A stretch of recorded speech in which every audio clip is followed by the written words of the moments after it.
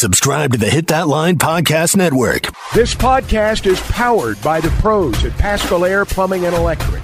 Arkansas owned, Arkansas operated. GoPaschal.com.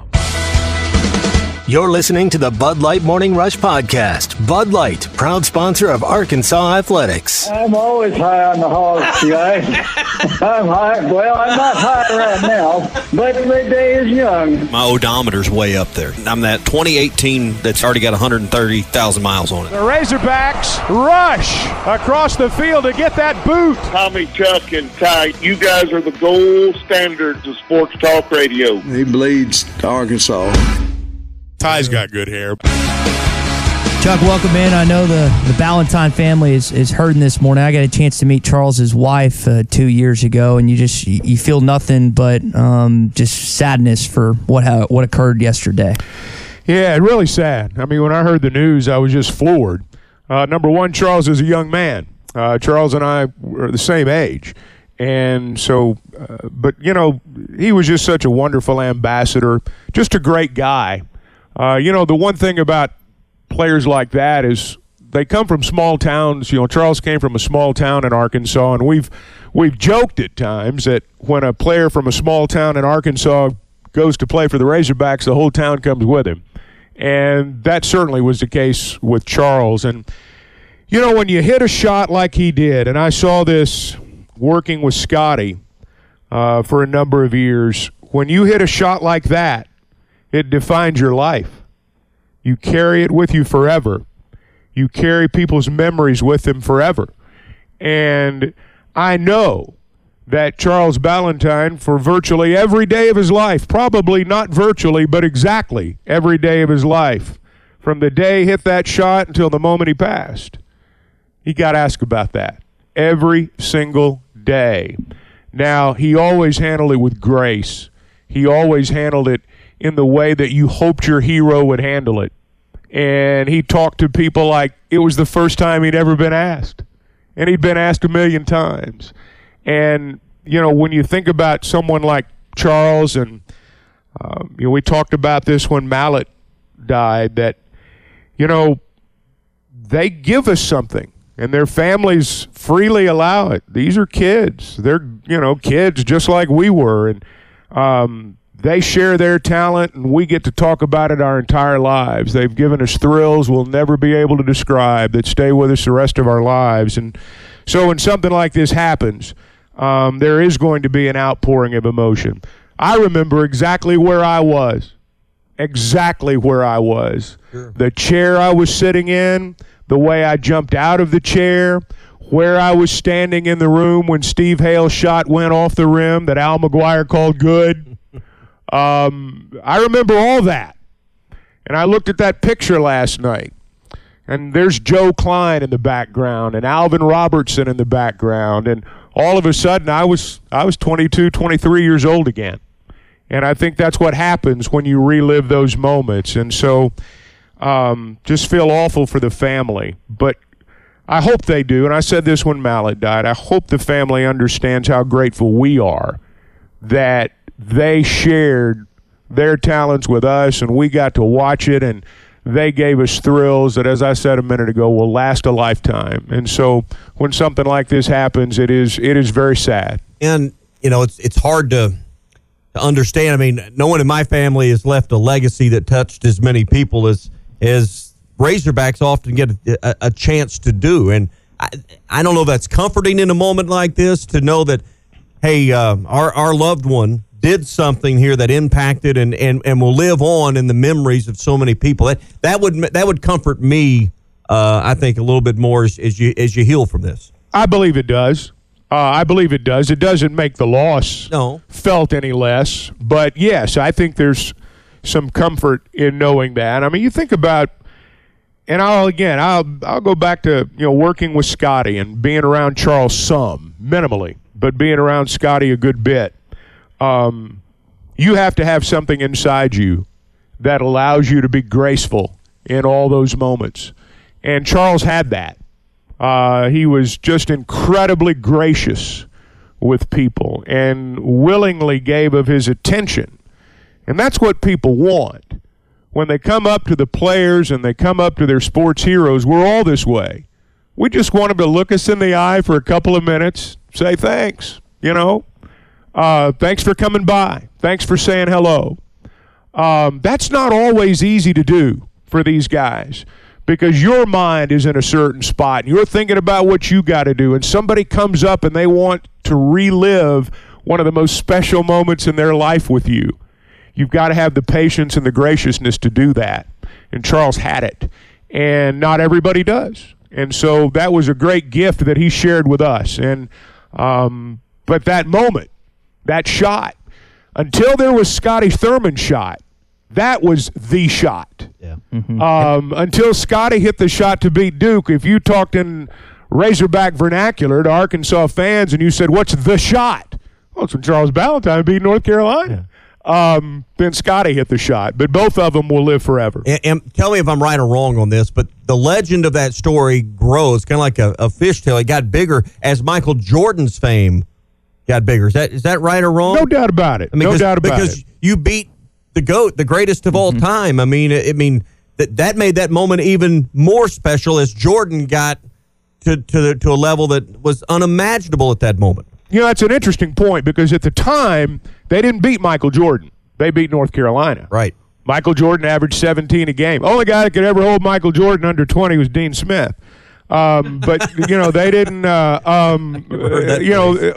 and I'm joking. I was a Dean Smith fan, one of my favorites of all time. That's an old joke. But at the time, it was not about beating Michael Jordan. It was about beating Dean Smith in North Carolina.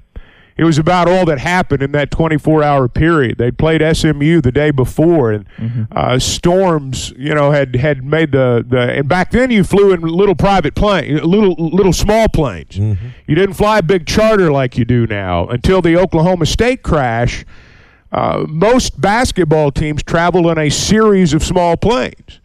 Like as a sidebar, Nolan Richardson would never travel on the same plane with Notes. They always flew on different planes. But back in the day, that's how basketball teams traveled. I don't know how many planes they had. I'm going to guess a couple, maybe 3, and maybe 4. I don't know.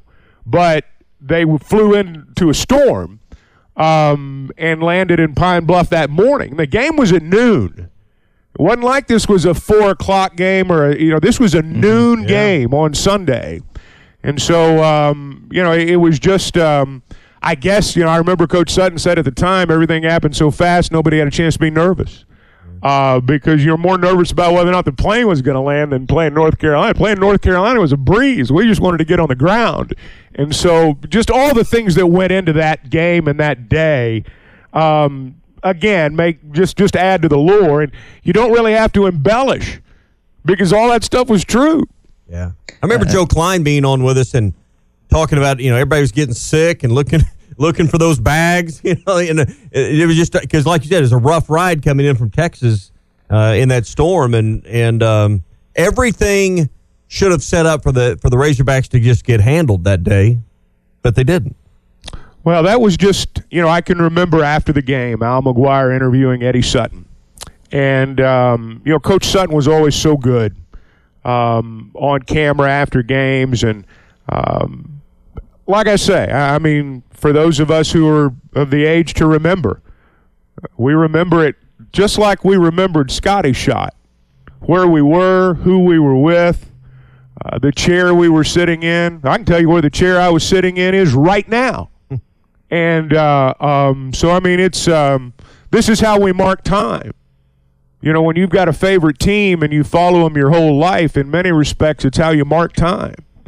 And 1984 Pine Bluff Convention Center is one of those indelibly etched dates in our minds. We'll remember it forever because, and Charles gave us that moment. And you probably got to be, I'm not old enough to remember where I was. I mean, I was, I guess, 7 years old, 8 years old, something like that. You probably got to be in your mid-50s, early to mid-50s. It's 1984. You probably remember exactly where you were. So I was 23. As I said, Charles and I same age.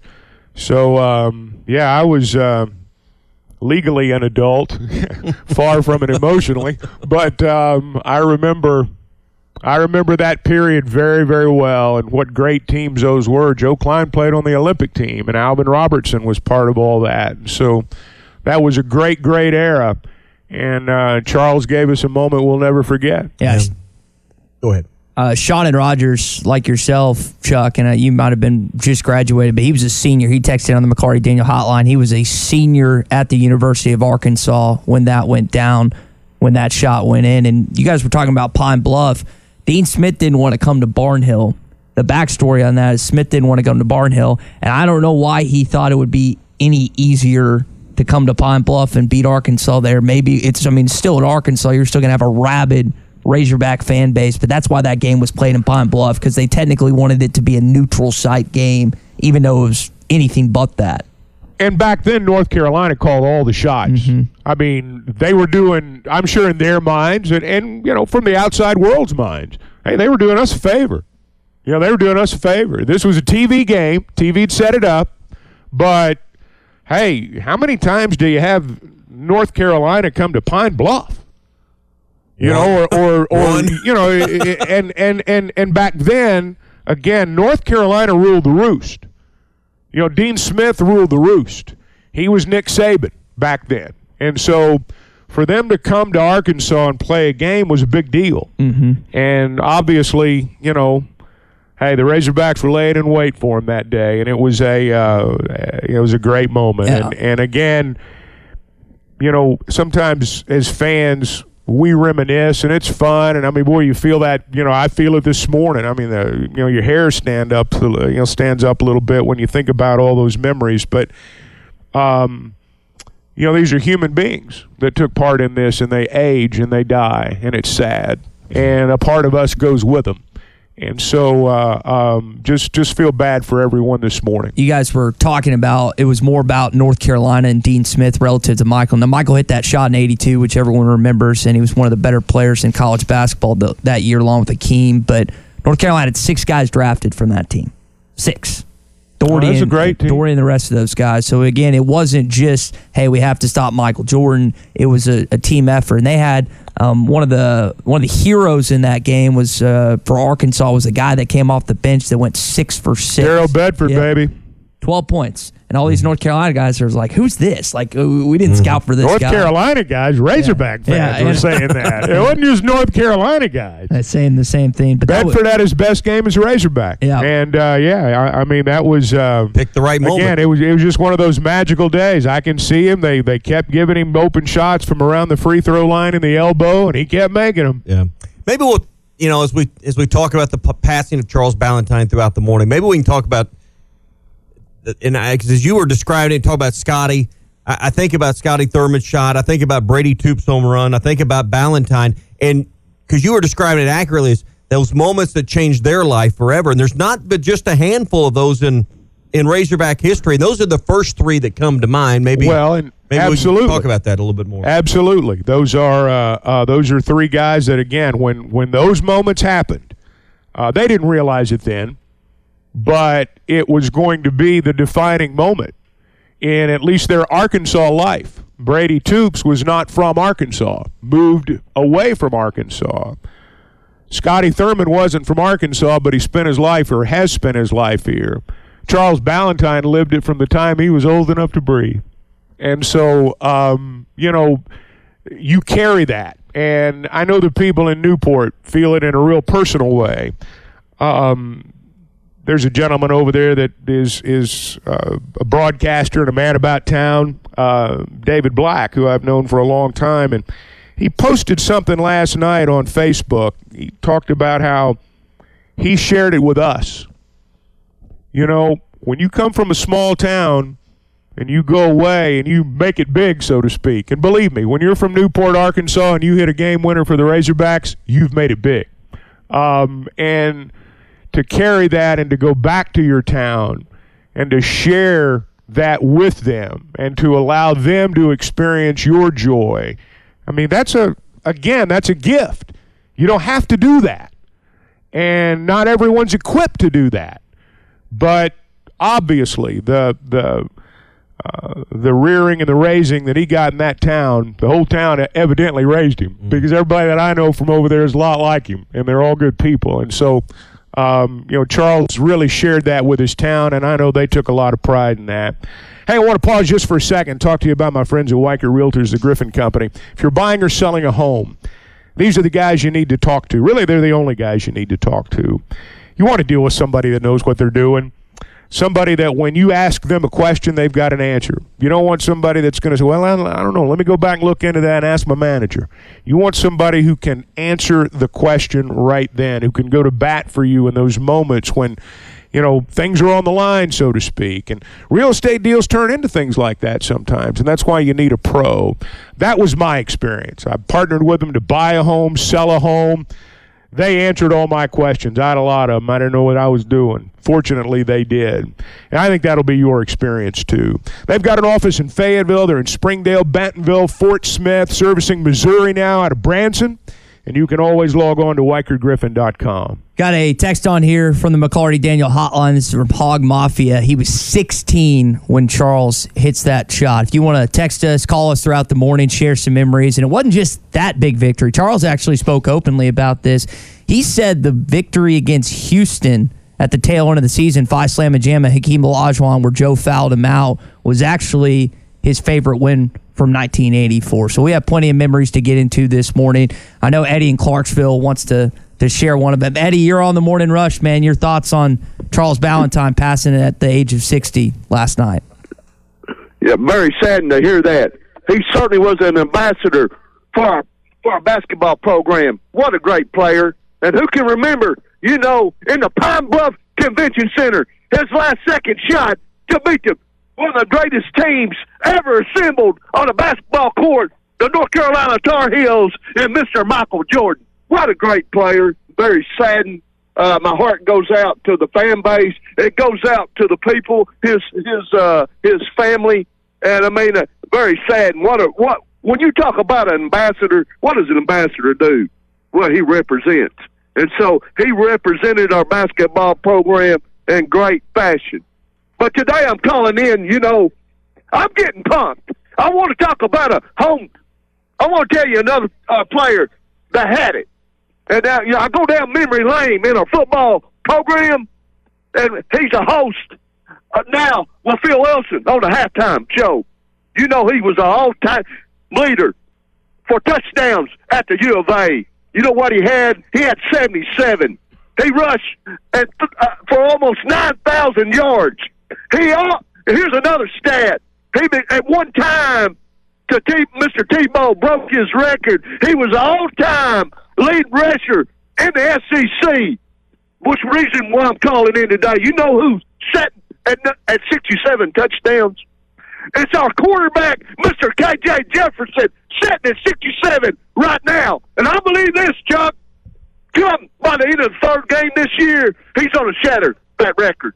And I'm getting pumped. So the reason I'm calling in today, I know it's a sad day, but for fan base, put this in your coffee this morning. Did you see the interview with Marty and McGee with Mr. KJ? They asked him this. Why'd you come back this year? You know what the man said? He didn't blink an eye.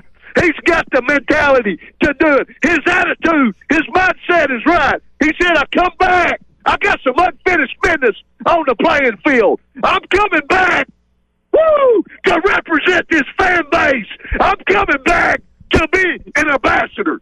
And so I went to my record collection this morning. Fan base, put this in your coffee because a campaign has begun. And what is a campaign? Well, it's an organized effort to achieve a goal. He's coming back to be the all-time leading quarterback at the U of A. He's going to lead our football program to the best season we've had since 2011. How about that? So I went to my record collection.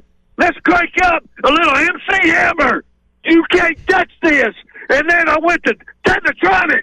Pump up the jam, baby, because the campaign has begun. Eddie, thanks for your call. Eddie's ready. Yeah. Eddie's ready. I don't think Matt Jones rushed for 9,000 yards, but we'll let that live in lore just for a second. And it's funny you mentioned that Marty and McGee interview. Eddie, because Sam Pittman said something eerily similar at the tail end of his press conference yesterday. I don't have the clip on hand, but he said something KJ felt like he had unfinished business. I'm paraphrasing there. He feels like he has something to prove as well, not just to NFL scouts, GMs, and executives, but to college football after getting injured last year. So I love that mentality, and I hope he plays with it every game, particularly plays in every game this fall. Yeah, I mean, I feel like, KJ wants to prove he can be a professional football player. I think, that's one of the things that burns inside him. Now, for him to do that, he's going to have great success here. We're going to share in all that, probably win a bunch of games, and everything will be great. But I can assure you that in his soul of souls, he wants to play in the National Football League, and he wants to prove to some people this year that he can. Mm-hmm. And, I mean, lifelong dream, but, that's where the money's at. I mean, that's why you want to go do it. I mean, well, but here's the thing, though, Tommy, and you know this. As we grow older, we start thinking about money. When you're playing as a kid, you're not thinking about money. You're thinking about playing and the fans cheering for you, 3, 2, 1, hits the shot. That's what you think about when you're a kid. As you get older, that's when the money part comes into it. But I don't think any 9-year-old kid playing in the yard fantasizing about being in the NFL, I don't think money's first thing they think about. Maybe their parents, but I don't think it's maybe, I don't think it's them. Maybe not at 9, but I'm afraid NIL has changed that now. No, I'm not disagreeing with that, but I'm saying as a child, when you talk about dreaming of playing in the NFL, I don't know that money is the first thing you think about. No, you wanted to be Joe Montana when you were my age. I'm sure there's a lot of kids that want to be Tom Brady right now.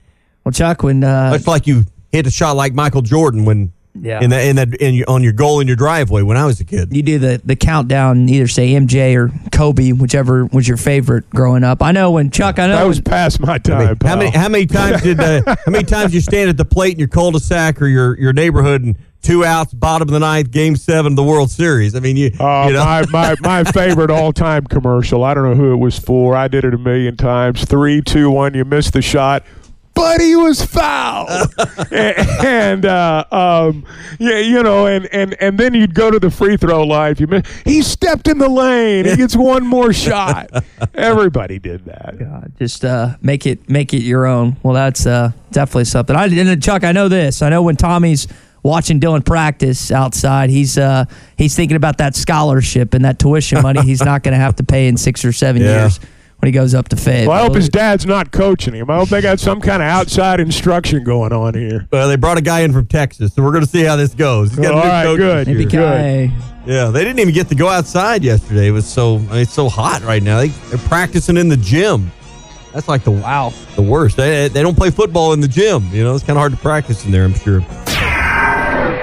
During the summer months, I know many of you are active, going to the lake, going to the beach. And if you want to live a healthier lifestyle and look better on these occasions, then I've got just the meal kit for you. It's Factor, America's #1 ready-to-eat meal kit. And you can get 50% off your order right now using the code HTL50. Just go to factormeals.com/HTL50 and get 50% off. You're going to save trips to the grocery store. Your meals are going to be ready in about 2 minutes. They're fresh, never frozen. Plus, they have over 34 weekly restaurant options like bruschetta shrimp risotto and grilled steakhouse filet mignon. They have keto, calorie smart, vegan, and veggie options. Don't forget about breakfast and start your day right with Factor. Take 50% off right now. Factormeals.com/HTL50. That's factormeals.com/HTL50 and get 50% off.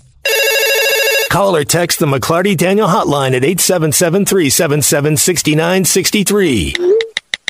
McClarty Daniel, a vehicle for every lifestyle. When you're looking for a new car, you want to shop for a vehicle you love with an organization you trust. You've probably heard that McClarty Daniel means making deals, but what I'm inspired by the most is that McClarty Daniel means making a difference in our community. When you buy a vehicle with McClarty Daniel, you reinvest right here in the community, in our schools, in our little leagues, in our food banks, and our people. So you're not just making a purchase, you're making a difference too. Come see us at any of our 6 locations in Northwest Arkansas.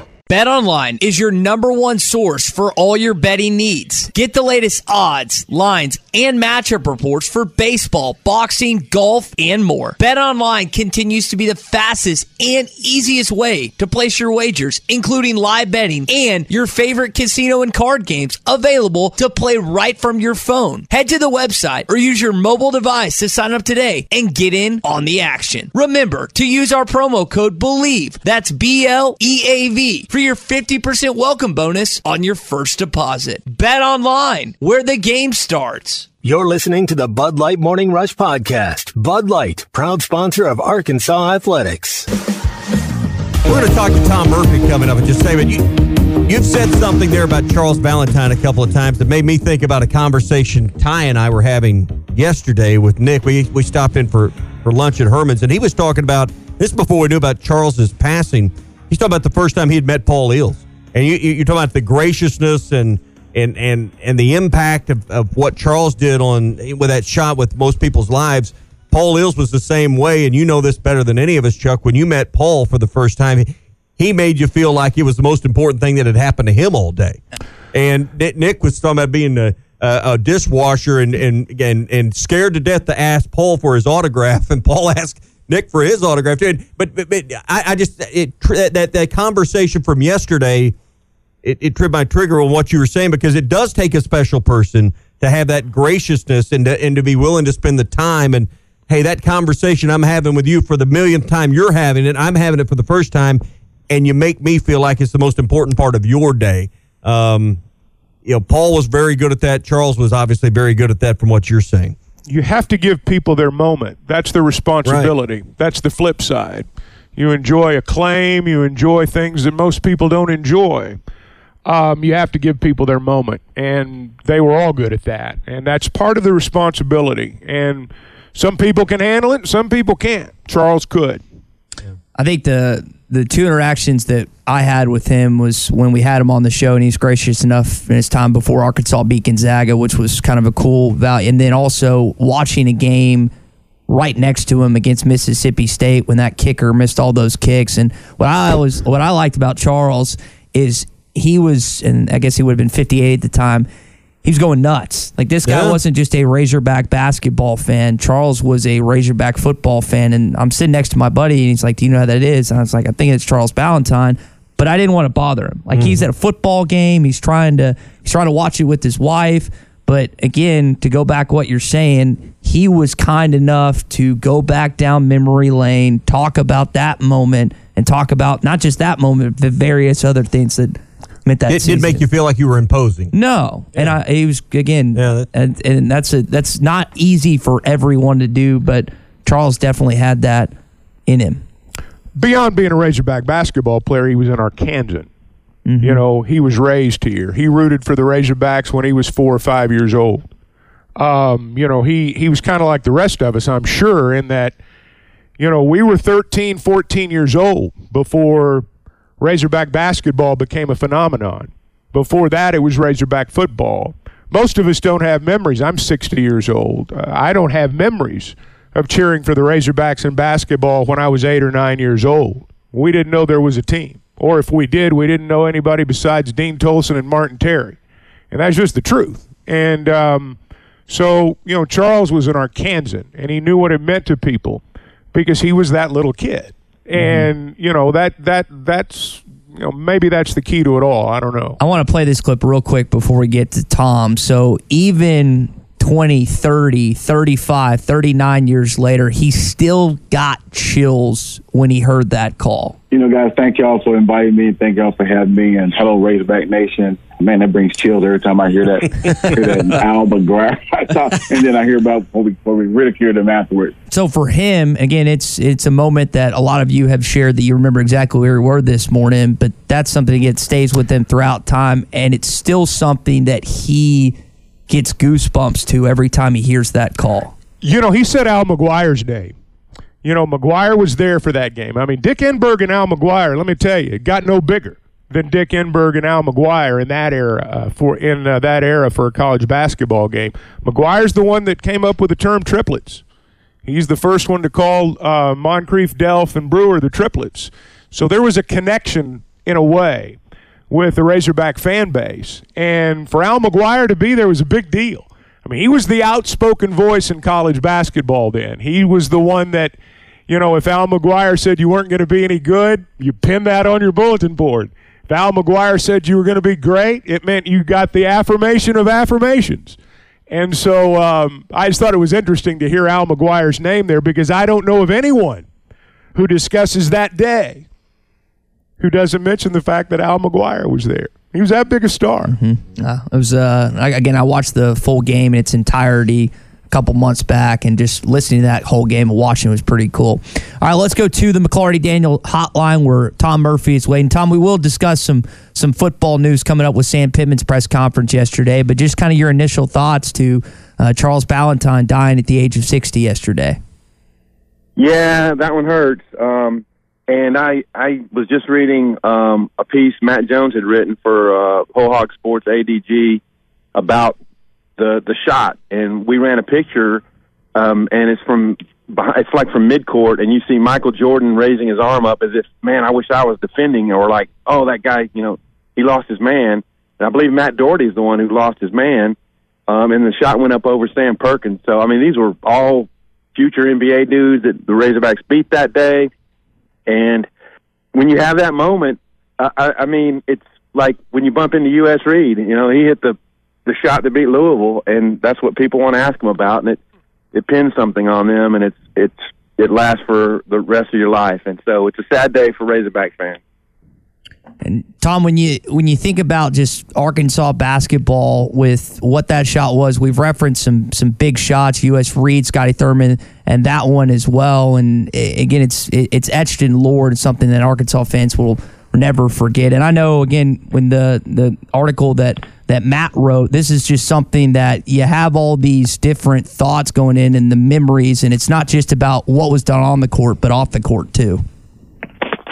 Correct. And yeah, I mean, you know, when you're around Dudley, who, you know, a Newport guy, proudly, you hear stories about Charles and what a great dude he was. And so, yeah, it's days like this, you know, when the Razorback family comes together, and, you know, you celebrate a guy who's been so meaningful. And just echoing what Chuck said, he was an Arkansan, and everybody in the state, you know, feels that today. And it also in Matt's story was how the family was actually Valentine, and a clerk somewhere typed in the B, I think, as his grandfather was going in the service, and it stuck. I mean, I know you can change it back, but they didn't, and so they became Valentine. Yeah. Interesting. I mean, it'll certainly be, you know, when you go around the coffee shops and the barber shops and the places where people are talking today, Charles Balentine will be the topic of conversation. The other thing people will move to as the week moves on, outside of the heat, Tom, will be the talk of Razorback football. Sam Pittman spoke with the media yesterday. I guess we are now, because of the practice time moving, we're less than 24 hours from the first practice that's now tomorrow morning. That's right, and so many interesting things about this team, so many great storylines, and I, for one, will attest to, very proud of the fact Sam Pittman moved the practice times. I'm a morning person, and so getting up first thing and going over there and watching practice and then having interviews at 9 is right up my alley. So thanks for that. And also, can you imagine practicing at 2:50 when, I mean, the sun's bearing right down on you and it's 90-something degrees, heat index over 100? That's brutal. And, you know, so there's two sides of this. You talk about you want your team to be tough. So during the summer, they did work out in the afternoons, and you know, you get used to the heat and all that, but you're not in season. And he talks about how in season, if you're out in the sun every day, it's day after day, there's this certain, it takes a toll on you, and fatigue can set in, especially when you're 7-8 games deep into a season. And so now that they're going to have air conditioning, if all goes right next week in the Walker Pavilion, they're going to be able to escape that heat some. So, I mean, I know old timers, the Junction boys and that generation will look back or look on this and go, oh yeah, you know, but hey, things change. The games change. People don't tackle to the ground in practice as much. And so taking a little bit off the guys when you can is a big deal. And that's part of what they're doing here. it'll be a few days of acclimation, then they'll get some shoulder pads on next week, and then full pads by the end of next week. And, Tom, the first big scrimmage is a week from Saturday. That's right. And, I hope we get to see a lot of it, if not all of it, but we'll see how that plays out. And there's going to be some position battles. I mean, when you think about the fact that they brought in a Jaheim Thomas and they brought in a Jaheim Singletary, and you think, these guys should have a shot at making your two deep. Well, they've got to get on the field and learn the systems. And so that's why they're going to practice the way they are. The way Sam Pittman described it was having the starters and then like the newcomers in one field. And so the newcomers can watch how the starters run plays, make adjustments, etc., and hopefully get them up to speed faster. And then the 2s and 3s are going to be on another field. That's what he calls two-spotting.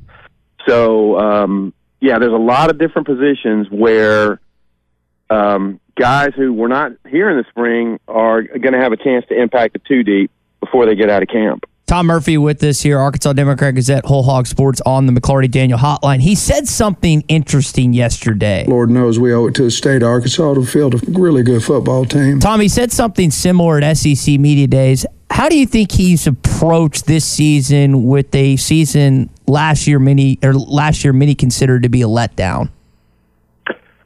That's to his credit that he understands what the fans hope for and, want and expect.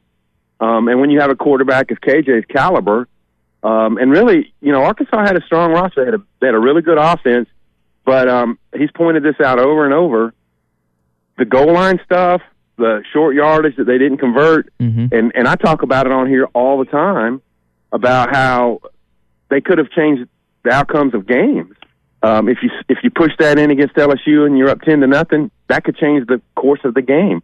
If you push it in against Liberty, don't have the pass go from Trey Knox's hand into an interception in the end zone, you change the outcome of games. The Missouri game, if you push that one in and you take the lead in the fourth quarter, maybe you win that game. And so they've directed a lot of their offseason toward being a better third down conversion team, being prepared to go on fourth down if you don't convert third and short, having a play ready to go on fourth down. So all these things will play into the way they conduct camp.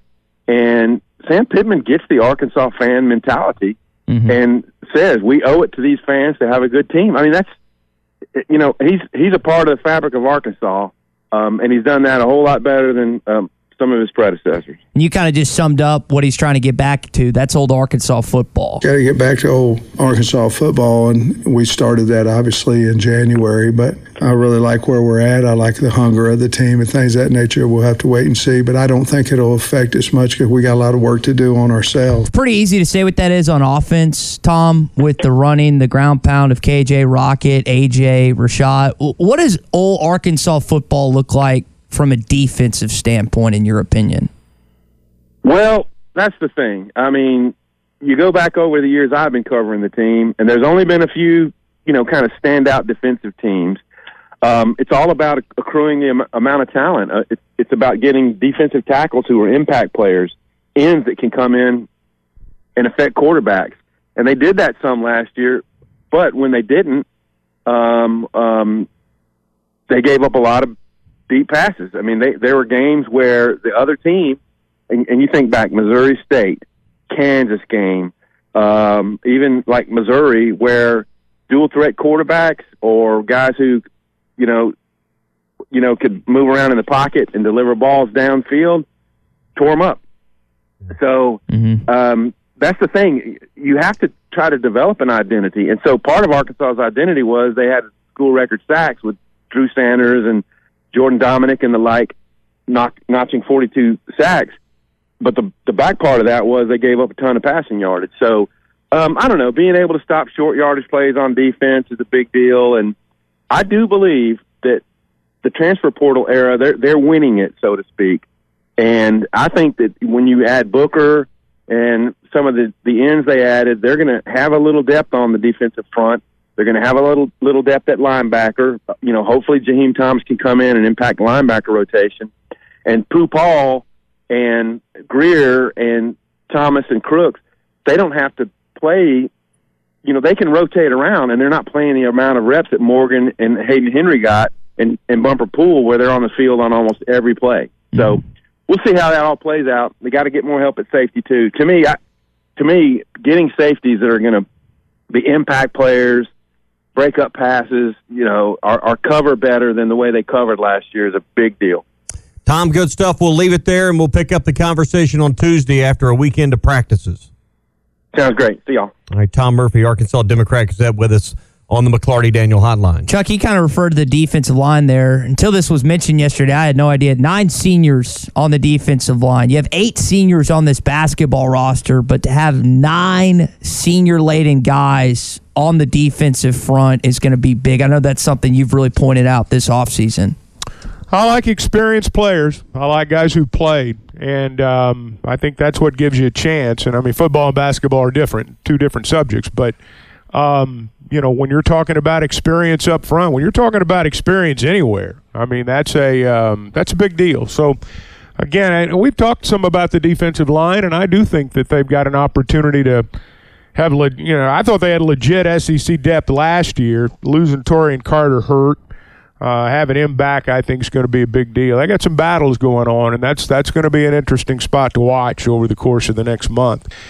This text comes in from David in Springdale on the McClarty Daniel hotline. Again, back to our conversation with the Charles Balentine shot. He was sitting in Pine Bluff Arena with his dad on the side of the court where Charles made the shot. He was 17 years old, and he'll never forget that moment. Nathan texted in from Rogers this morning. He's from Northeast Arkansas, over kind of by Newport, and he drove in from Jonesboro at 22 years old and watched that shot and made that even better that it was a guy from that area that hit the shot over, at the time, #1 and undefeated North Carolina. Vince is watching us on YouTube this morning. He texted in on our YouTube chat, hey, I was in 6th grade and watched the whole game with my dad at the house I grew up in. It was the most memorable win. I think everybody's reliving these moments and these memories this morning. Keep those coming to us on the McClarty Daniel hotline. Where were you when Charles Balentine hit that shot in 1984 on that Sunday in February? Charles has passed away at the age of 60 yesterday. Fantasy football season is here, and Buffalo Wild Wings is your headquarters for your draft party. Buffalo Wild Wings has draft kits that include a draft board and player stickers. You won't go hungry with this 9-in fantasy bundle for your draft party. Get 50 traditional wings, 50 boneless wings, 2 trays of party wedges, party-sized chips and salsa, and a party queso dip, all for only $150. Plan your fantasy football draft party and get more details at your Buffalo Wild Wings in Fort Smith, Bryant, Little Rock, Sherwood, Conway, and Jonesboro. Buffalo Wild Wings. Beer, wings, football. It's Christmas in July. Give your family the gift of true comfort this summer with an HVAC system replacement from Paschal. No packages to unwrap, no batteries to buy, and no assembly required. Financing is available for as low as $99 a month and no money down, with up to $2,000 in tax credits and savings. Don't wait for December. Get your holiday savings now. Schedule your free estimate today. GoPaschal.com. You're listening to the Bud Light Morning Rush Podcast. Bud Light, proud sponsor of Arkansas Athletics. All right, welcome into your Hog Update. At the age of 60 years old, Charles Balentine died yesterday. And one of the unique things that he talked about was his time in Barnhill Arena. And this will take you back. Here's Charles' comments on what it was like to play in Barnhill. The Hog Wild Band was at its best when the games was tight. Had this band director by the name of Jim Rockman. When he come running down those stairs onto that basketball court, Barnhill went into a frenzy. You could not hear yourself because it was so loud. Whenever we needed an extra push and whenever we needed extra support, the fans was always there cheering us on. Coach Sutton always told us, we defend this court for those 10,000 plus fans in that stand. And we knew it was time to play. When those guys get crazy, it was time for us to tighten down. Hey, as he's saying that, I just got chills thinking about, Barnhill Arena and what it was like back then. Charles said a little bit earlier in a clip you played that, what he remembered was what happened later that year when they beat Phi Slamma Jamma. And, by the way, Section C, row 32 for that game, for yours truly. I remember it. That was an early game, too. That was a noon game. And that's back when, I was at the age that a noon start was an early start. And so, but, that was such a great win. There were so many great moments then. And the one thing about it, and Coach Sutton did a great job, and his wife Patsy did a great job with, she was the one that worked with a lot of those players on how they handled themselves with the media, what they would say. Darrell Walker's a good one to get talking about this sometime. But, all of them from that era. You think about Joe, who we're going to visit with in just a little bit. The core of these guys, you can see why they were successful as players and then in life after that. I mean, they're just really solid human beings, and Charles was certainly that guy as well. You say the name Jim Robkin, all I can think about is that light bar, that light meter bar, the louder it got. I don't know if that actually measured crowd noise, but, man, he could work the crowd into a fevered pitch with that light bar. That was that became the competition during the timeout. Yeah. Was how high you could you max out on that? And the original decibel meter. So. I had an office in Barnhill for a number of years, and I can tell you that you kind of walk through that thing. Jim Robkin knew all the trails. He knew how to he would disappear. And then at the magical moment, right at the end of William Tell, he'd reemerge out of one of those tunnels. And there were a lot of nooks and crannies in Barnhill, and lots of ways to get around in areas that, if you knew the shortcut, there was generally a shortcut. And he always did. And he always reemerged right at the very moment when they were right at the end of William Tell and the light meter was maxing out. Robkin would reemerge, and they'd blow the roof off the place. Awesome days. Yeah, it was. Awesome days. It was. Now, have they announced, I know they announced a lot of stuff basketball-wise. Are they going to do the red-white game, you think, again in Barnhill this year? I would think that's probably potentially on the agenda, but something that Arkansas fans get the sentimental value, the fact that Coach Sutton got to be there in attendance right before he passed, I know was pretty cool for Arkansas basketball fans. Well, Barnhill back then was, they had to renovate it to get it to the point where it was. And they did a lot of work to make Barnhill even what it was in those days. And it was it's corny. And, people from the outside world probably gag and think it's silly. But, when they carried that spirit, Robkin ceremoniously, had that figurine, whatever you want to call it, and trophy, and ceremoniously carried the spirit of Barnhill down to Bud Walton Arena. And I know that's corny, but anybody who grew up going to Barnhill Arena, man, the saddest day of the year for me was the last home game. You'd make that trudge up that hill to your car, and it was sad because you weren't going to have any more games to go to. And it was a special place now, and Charles was one of those people that made it special. Keeping the basketball news going, Eric Musselman again with the media earlier this week. We did get the announcement the Oklahoma game is back in Tulsa. Here's kind of what Muss said when it came to that conversation, playing that once again. Well, I read at one point Hunter said it was off, and I thought it was off too. It was discussed possibly playing it in Oklahoma City. It was discussed, are we going to do it or not do it in Tulsa? I think it's great for Oklahoma. I think it's great for Arkansas. I think it's great for the Sooners fan base. I think it's great for the Razorback fan base. I think it's great for Porter Moser. I think it's great for our staff. So we got that announcement that game's going to be on December the 9th. We also got the bracket, Chuck, for the Battle of Atlantis. Arkansas is going to play Stanford at 6:30 on November the 22nd. The second matchup will either be Memphis and Penny Hardaway or Michigan and Juwan Howard. And then potentially you could have a third game against the Tar Heels or the Villanova Wildcats. So the non-conference schedule just keeps on getting better and better. Pretty heady stuff right there. Yeah. You think about it'll give us something to watch over Thanksgiving. This is different. I mean, this isn't Monday, Tuesday, Wednesday like Maui. This is Wednesday, Thanksgiving Day, and Friday. So we'll all have something to watch. And he references, you think about those three games, you play Duke, you'll have played Purdue, you'll play Oklahoma, we just mentioned. They're going to have, we think about their teams and not really getting ready till late January, February. They're going to have a good barometer, a good idea of where they're at by mid-December. We're not going to have to worry about the net That's for sure. That's not going to come into play. No. Strength of schedule won't be a discussion. That's going to be okay. And I think he said this earlier this week. It's the toughest non-conference schedule they ever had. It's not close. And that doesn't count Purdue. Yeah. That's an exhibition. And the good thing is, again, we've referenced it, 8 seniors on the roster. Now, he's talked about the positives, only having one bad practice so far this summer. Hopefully the guys will have some, and they're going to lose a couple of these games. It's just going to happen. But again, like you said, you'll have a pretty good barometer of what this basketball team is. I was surprised. You'll have an older team, too, Ty. Yeah. I think now, let me say older. this. We've had good schedules here before. I mean, Nolan played some powerhouses, and Eddie did too. We've been talking about that win over North Carolina. It's arguable whether it's the toughest schedule ever. I'm saying but it's a tough schedule. I'm saying under must. Yeah. Under must, no question. I'm not referencing some of the non-conference days with Eddie and Coach Richardson. I'm just talking about under Muss. That Muss was talking about since he's been here. That's what he said. Those are 5 difficult games. Yeah. He did not, unless I missed it, he still hadn't announced who the third assistant coach is. And that's still not on the roster. I thought Ruda moved up. He moved up. I thought that was last year. Or did I make that up? No, I think you're right.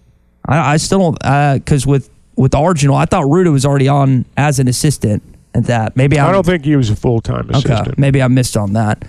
I think that's also, Coach Pittman mentioned this yesterday. It's pretty cool. So Deke Adams, of course, Arkansas's defensive line coach, has done a pretty good job, and we talked about the different guys that he's got for his unit this year. His son had his professional debut this week, so he's actually out there with that. I thought that was kind of cool. And I know, Chuck, you were talking about trade deadline stuff this week, but I thought it was pretty cool for Coach Adams to get to experience that. Sure. I mean, I'm sure for him it was a wonderful experience.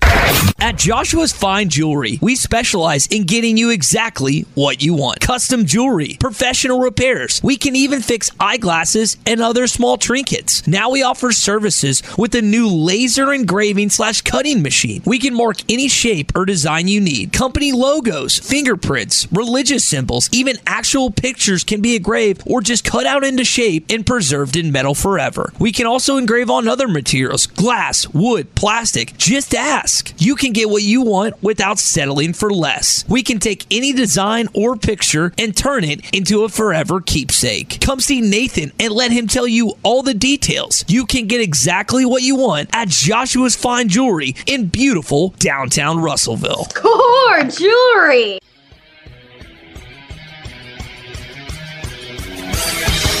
Have you tried Benville Brewing's new Space Goose Hazy India Pale Ale? It's handcrafted in Arkansas. You'll taste the great tropical citrus, including the passion fruit, the guava, and pineapple. It's creamy, zingy, and zounds the taste buds. It's weird, wonderful, and wacky all at the same time. Try the new Space Goose Hazy India Pale Ale from Benville Brewing.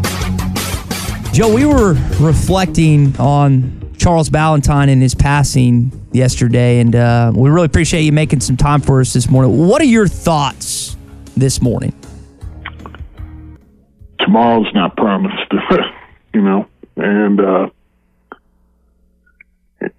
just last time I saw him, we were unfortunately we were at Ricky Norton's funeral, and all we talked about, he and Darryl and I and Eugene Nash and Kerry Kelly, was, we got to get together. We got to get together. We got to get together, and we never did. And so, it's kind of sad. A lot of good memories, but just would have liked to see him one more time.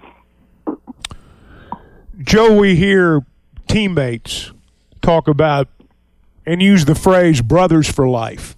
And we hear the phrase a lot, and sometimes it means something to us and sometimes it doesn't. But there was a bond, and it seemed like that group maintained that bond for a great number of years.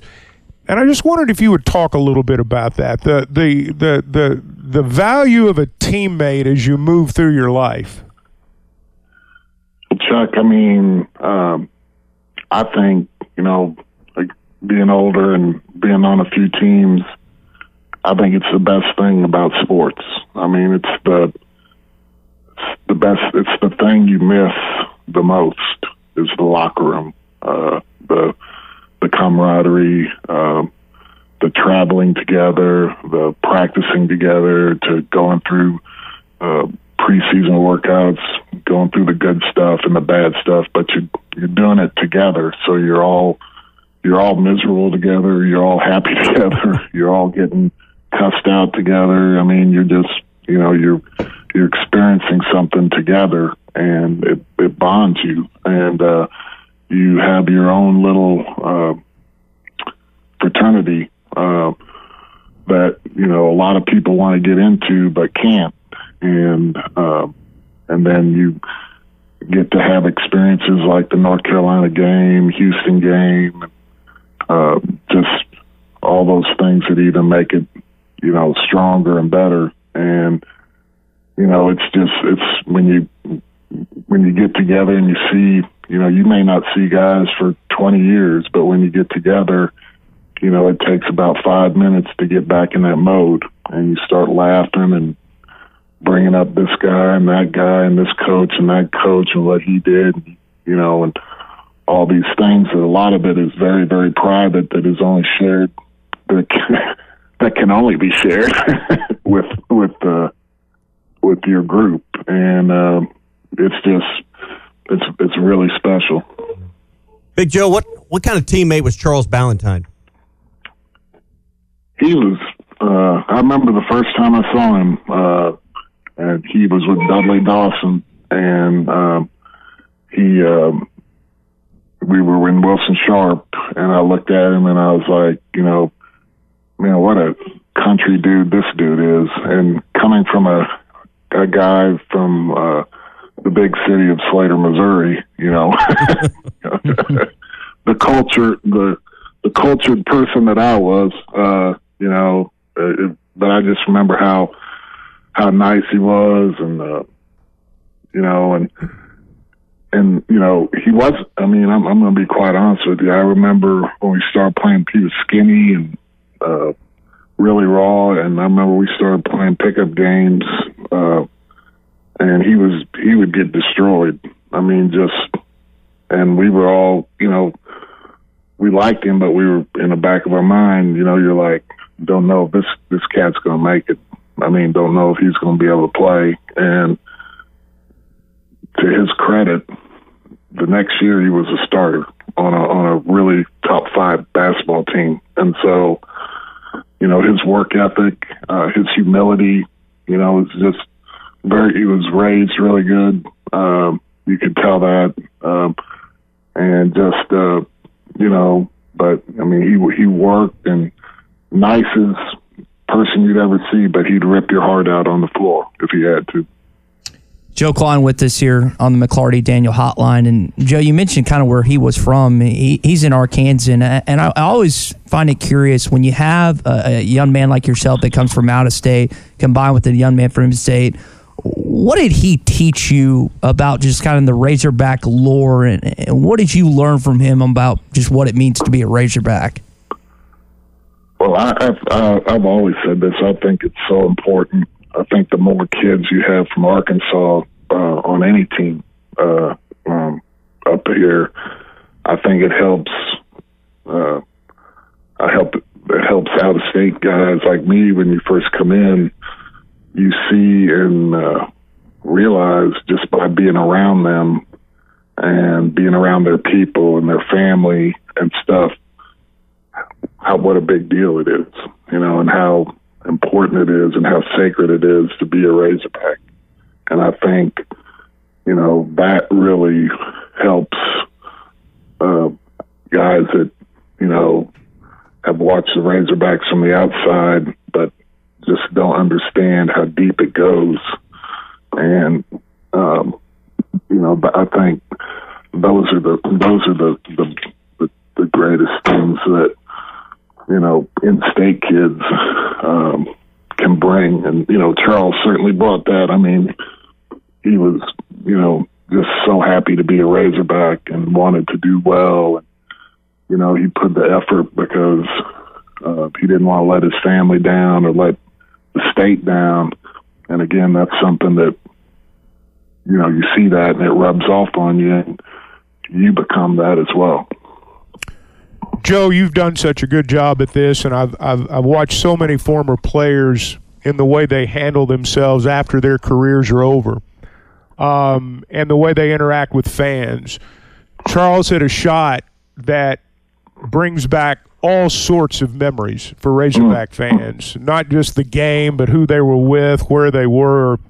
The way he carried that and the way he gave people their moment, I always marveled at that. I marvel at that with you, frankly, and Scotty and some of the others. He always seemed to be at ease in that role. It never seemed to be a burden for him. I just wondered if you'd talk a little bit about what he was like after the basketball was done. Charles was the same. He was the same person. He was always good to everybody. He always treated everybody with respect, treated them the same. You saw that. He and I would laugh, when we would have lunch or something every now and then. We always laugh about this, even to this day, about the North Carolina game. Pine Bluff, what did it seat, Chuck? 7,000 people. And maybe. I've met 75 that were there. and I guarantee you could probably double that with Charles, them telling him they were there for the shot. And so,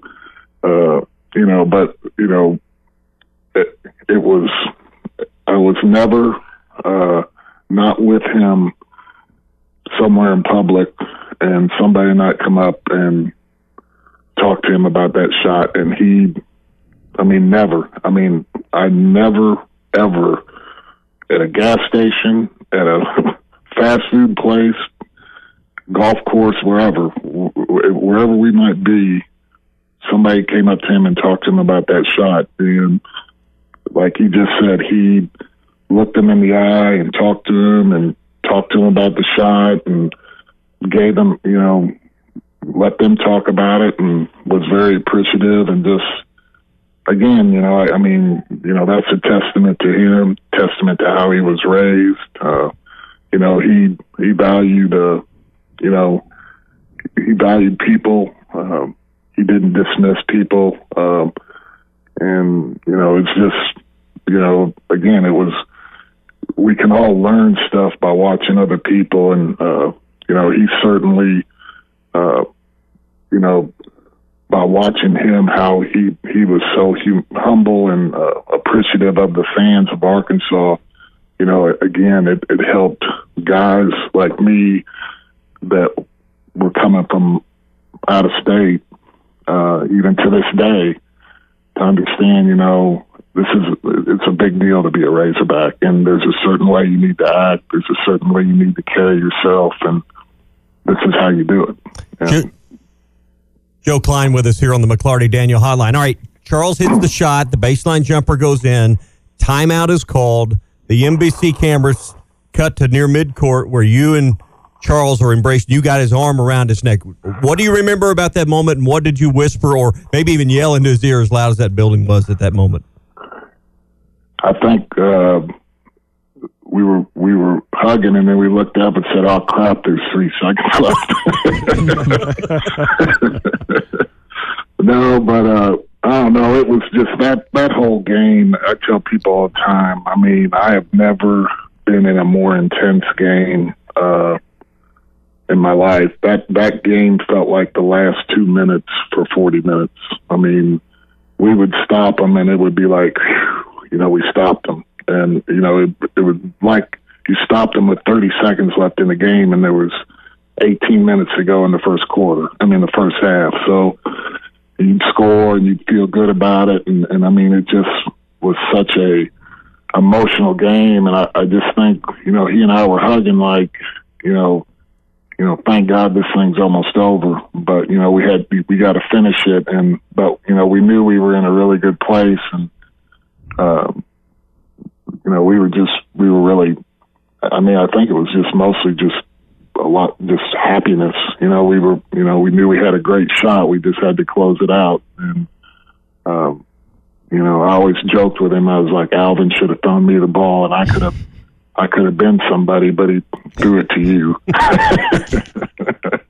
He always liked that. He'd always give me the side eye on that one. I'd be like, you know, I was wide open there in the middle of the lane, and Alvin threw it to you. You know, but I could have really been something if he'd have thrown me the ball. Joe, I can't think of a better place to end it this morning. I know it's been a hard 24 hours, but we really appreciate you making some time for us this morning and sharing about Charles Balentine passing at the age of 60 yesterday. Well, you know, tell the people, you know, you love them. Call people. You know, tomorrow's not promised. So, good guy. Couldn't miss it. Thank y'all. Thank you, Joe. That's kind of where he started the conversation, and it's a point he spoke to them getting together and trying to do that at some point. But he's exactly right. I mean, how many deaths have we mentioned? Not just Razorback fans, but people that have just passed away lately. Do you think you mentioned spry age of 60, Chuck? That's what you referred to earlier. Well, you know, the thing that you hear in Joe's voice is the personal loss. Mm-hmm. We feel a loss as fans, and we feel as though a part of us has died because we remember where we were, and it sparks memories perhaps of, you know, loved ones who aren't with us anymore. But these guys feel it in a personal way. I mean, you could hear it, and you could feel it literally through the airwaves, and that's the bond.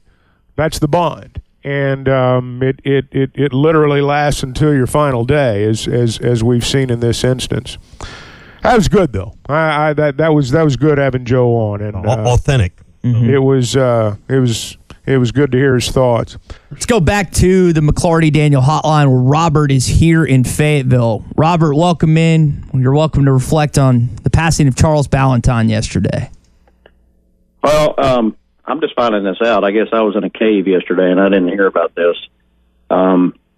Really sad about this. I mean, there's 2 Razorbacks we've lost here recently. I was very fortunate when I officed out of Bud Walton Arena. He'd come in all the time and we'd visit. And, you know, he's been in the store here on Razorback. We visited quite a few times in here, but I can't help, and I know it's going to sound corny, but I can't help but wonder about his kids. His kids went to school over in Farmington with my son. Mm-hmm. And I saw him, you know, every event he was there. And I think people, you know, they see their idols, but when you see them as a dad, you don't see them as an athlete. It kind of changes perspective a little. Do you understand what I'm saying? Absolutely, humanizes them. Yeah, and I just, you know, don't forget he's got kids, and as much of a Razorback fan as I am, and fortunate to get to have met him and everything. And by the way, guys, he was a sweet person. He was just an awesome human being. But when you see him as a dad, you know, in the stands at an event at a high school, he was that kind of person. You know, he was just a really genuine, nice guy. And I loved our conversations, but I'm just thinking about his kids today. They're the same age as my son. And that's got to be tough because 60 is not that old. Mm-hmm. You know, it's got to be tough on his whole family. So that's all I got. I just hearing about this morning, and not a good way to start your day, but blessed to have known him. That's all I got to say. Thank you, Robert. You know, I don't really know that this was out there for public consumption, so to speak, until later last night. Mm-hmm. You know, Charles and Dudley Dawson grew up together, and I think Dudley was the one perhaps that maybe broke the news on Facebook.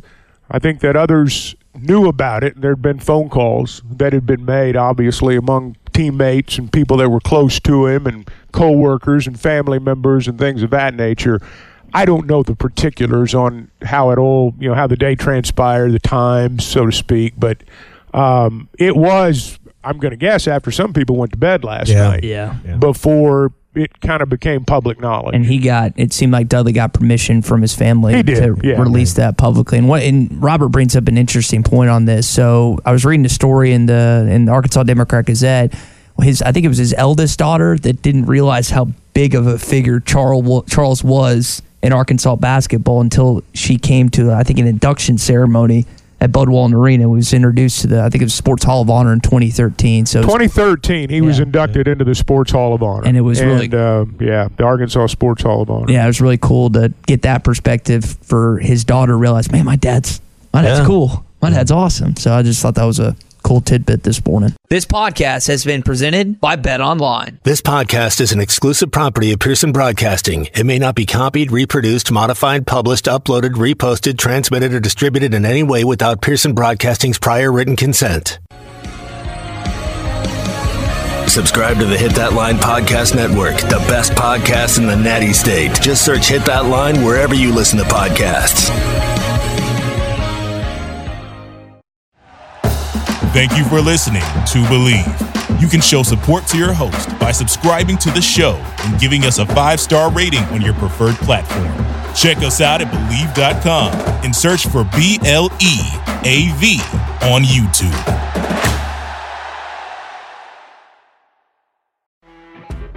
You know when you're listening to a true crime story that has an unbelievable plot twist that makes you stop in your tracks? That's what our podcast, People Are the Worst, brings you with each episode. I'm Rachel. And I'm Rebecca. We're identical twins who love true crime cases that make you say, didn't see that coming, and we hate the people responsible for them. Listen to People Are the Worst now on Apple, Spotify, or wherever you get your podcasts.